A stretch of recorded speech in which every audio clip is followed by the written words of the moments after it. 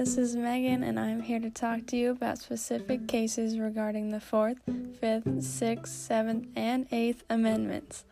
First up, we have the case Kansas v. Glover involving the 4th Amendment. The Kansas v. Glover case takes place one night in 2018 in the Great Sunflower State of Kansas.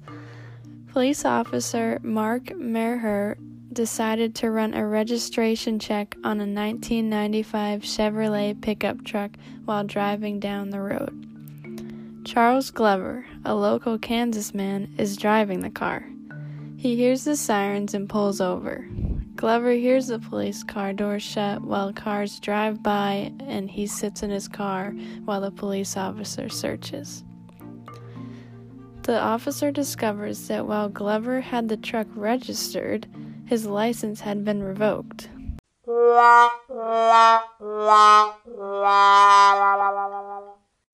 So after identifying the truck driver as Glover, he was charged by the state with driving as a habitual violator. The fault in the case is that Merher only assumed Glover was driving the truck and decided to stop him, even though he did not observe any traffic violations. Glover then argues that Merher violated his 4th Amendment rights against unreasonable searches and seizures. There was no reasonable suspicion to pull Glover over since he was not violating any traffic laws.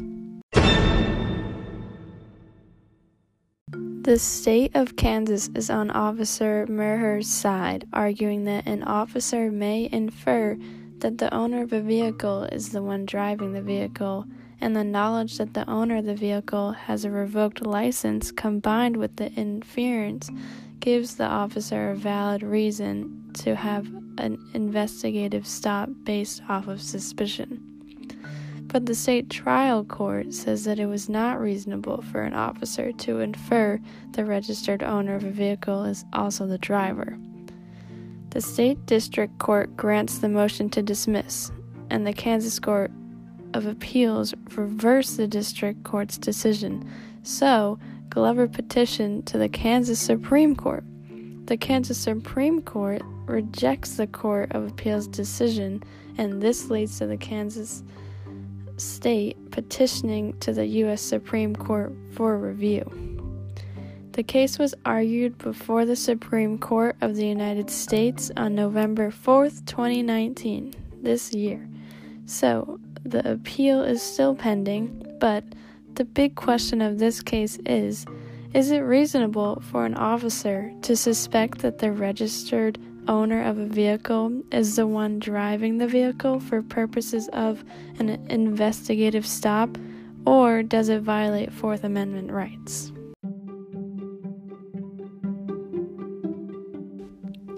Moving on to a very well-known and famous case about the 5th Amendment, the O.J. Simpson trial.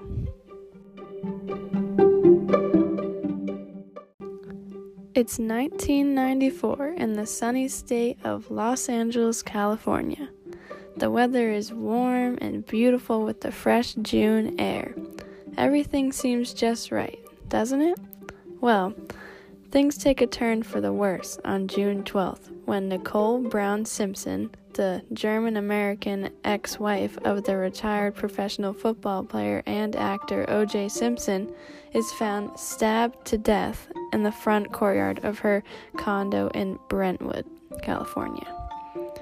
At the same time, one of Nicole's very close friends, Ronald Goldman, a young, energetic restaurant waiter, is also found stabbed to death in the front courtyard of the condominium.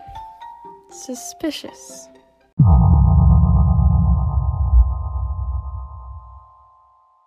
Now, you could probably take a guess on who the first person accused of the murders were.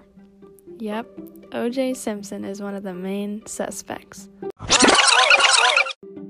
When the police arrive at Simpson's mansion to inform him of the deaths, they not only discover he has vanished, but also they find his blood-stained Bronco and bloody glove that matches one found near Goldman's body at the crime scene. The police further search his house, and don't worry, they had a search warrant, and find more blood traces on the property. Where is OJ, one might ask? Well, shortly after the deaths, OJ takes off to Chicago on a business trip. After being notified, he returns to his beautiful Los Angeles mansion, where he's temporarily handcuffed and questioned for a very long time. The day after the victims' funerals, O.J. Simpson suddenly flees and becomes a fugitive. Well, keep in mind, he originally promised to surrender to authorities, but he fled anyways. So, picture this. On the fast-moving freeway, O.J. is spotted driving with his friend Al Cowlings in his white Bronco, speeding down the highway. Fans of O.J. line the side of the freeway to cheer him on with signs, like out of their car with signs cheering him while he's running away from the police. While this is all happening, helicopters are following OJ down the highway, while 95 million people watched this 60-mile chase on live TV. They're sitting on the edge of their seats in their living room watching the live broadcast. Some might have been a little mad because it did disrupt the NBA Finals broadcast, but I think this was a little more important. Simpson finally surrenders at his house at around 9 p.m. that night, and of course he is arrested and thrown in jail without bail. Of course, OJ pleads not guilty to the murder charges. Prosecution decides life without parole for the defendant if he is convicted. And luckily for Simpson, they decide to not do the death penalty. Oh, thank you. It's a big day on January 24th, 1995, when the prosecution begins with opening statements from Marcia Clark and Christopher Darden, a tag team. They made statements that O.J. killed her out of jealousy and because he couldn't have her. While the defense, led by Johnny Cochran, gives their opening statement in return that this case is about a rush to judgment, an obsession to win at any costs. While in the middle of this very stressful and busy time, O.J. Simpson somehow finds a time and comes out with a book called I Want to Tell You, My Response to Your Letters, Your Messages, Your Questions. This book is all about his innocence, his life with Nicole Brown Simpson, his kids, the media, the judicial system, spousal abuse, religion, racism, and it was released just in time to try and help Simpson in the case to prove himself innocent. Now, throughout the prosecution, Nicole Brown Simpson's sister-in-law testifies with tears streaming down her face, talking about Simpson abusing Brown. Interesting. Also, the jurors take a trip to O.J.'s Rockingham home and Brown's house, the place of the crime scene, to get more in-depth on the case.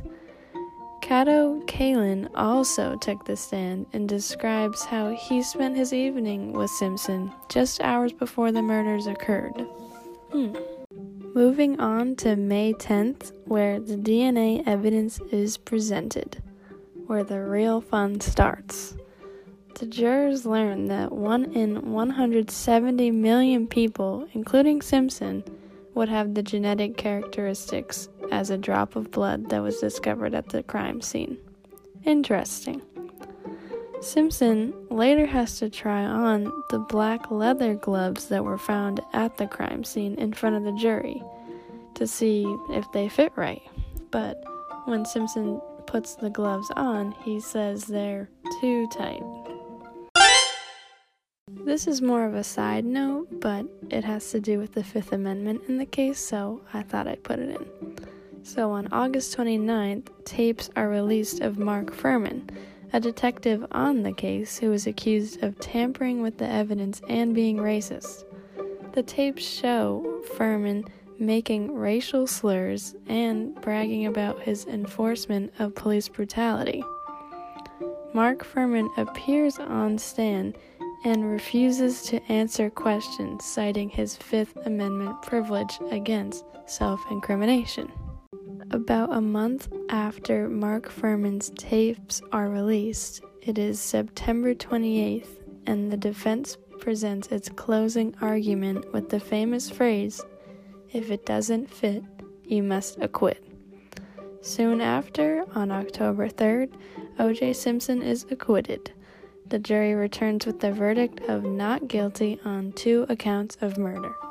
So, in this specific case, O.J. Simpson exercises his Fifth Amendment right against self-incrimination, and now he's a free man.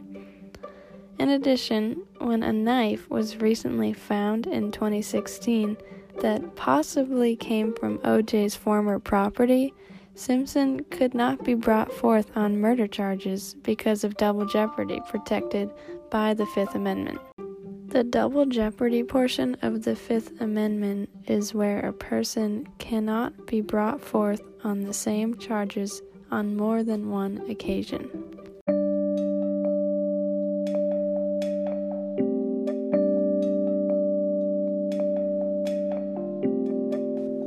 Next, we have the case Cunningham v. California regarding the Sixth Amendment. This case takes place in California in 2006. John Cunningham, a former police officer, is on trial for sexual abuse of his young son. Keep in mind, under California's determinate sentencing law, the judge has a choice between 3 possible sentences: a minimum, medium, and maximum sentence. On this particular case, the judge decides to sentence Cunningham to the maximum 16-year sentence.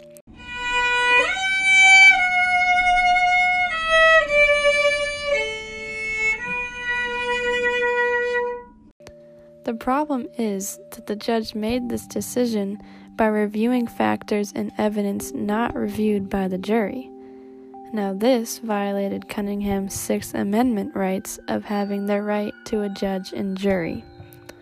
As a result, John Cunningham appealed his sentence and argued that the judge can consider only factors determined by the jury when determining which sentence is given.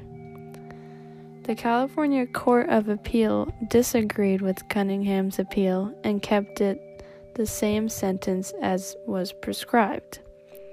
In addition, the California Supreme Court denied his appeal. But the U.S. Supreme Court agreed to hear the case and ruled that California's determinate sentencing laws was inconsistent with the Sixth Amendment.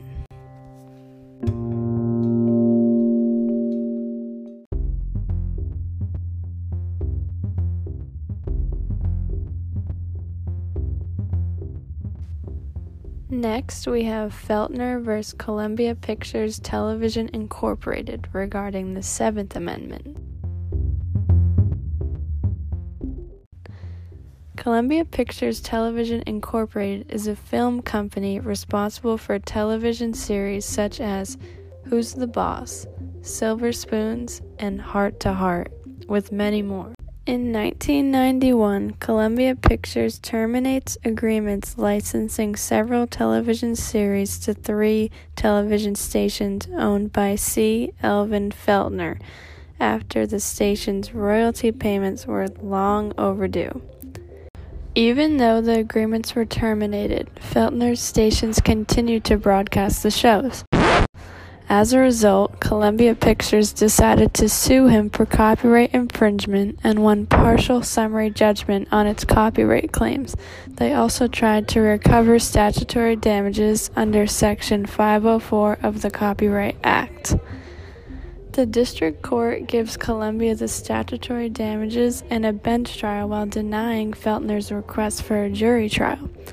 So, the question is, does Section 504 of the Copyright Act or the 7th Amendment grant a right to a jury trial when statutory damages are elected to be recovered by the copyright owner?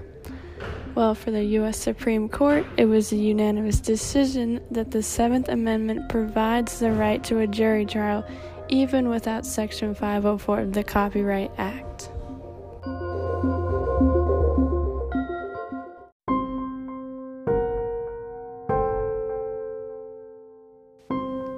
Now, the last case we're going to talk about today is Atkins versus Virginia regarding the 8th Amendment.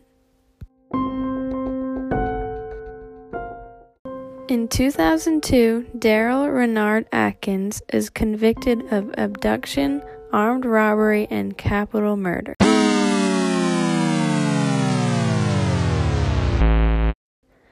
In this case, the defense only relies on one witness, a forensic psychologist who says Atkins is mildly mentally disabled. The jury sentenced him to death, but Virginia Supreme Court ordered a second sentencing hearing. In the second hearing, Atkins is again sentenced to death. The Virginia Supreme Court then rejects the claim that Atkins could not be sentenced to death because of his mental state. This leads us to the question of this case. Is the death penalty of Atkins, or any mentally disabled person, considered a cruel and unusual punishment that is prohibited under the 8th Amendment? Well, the U.S. Supreme Court rules that executions of mentally disabled criminals are cruel and unusual punishments that do go against the 8th Amendment.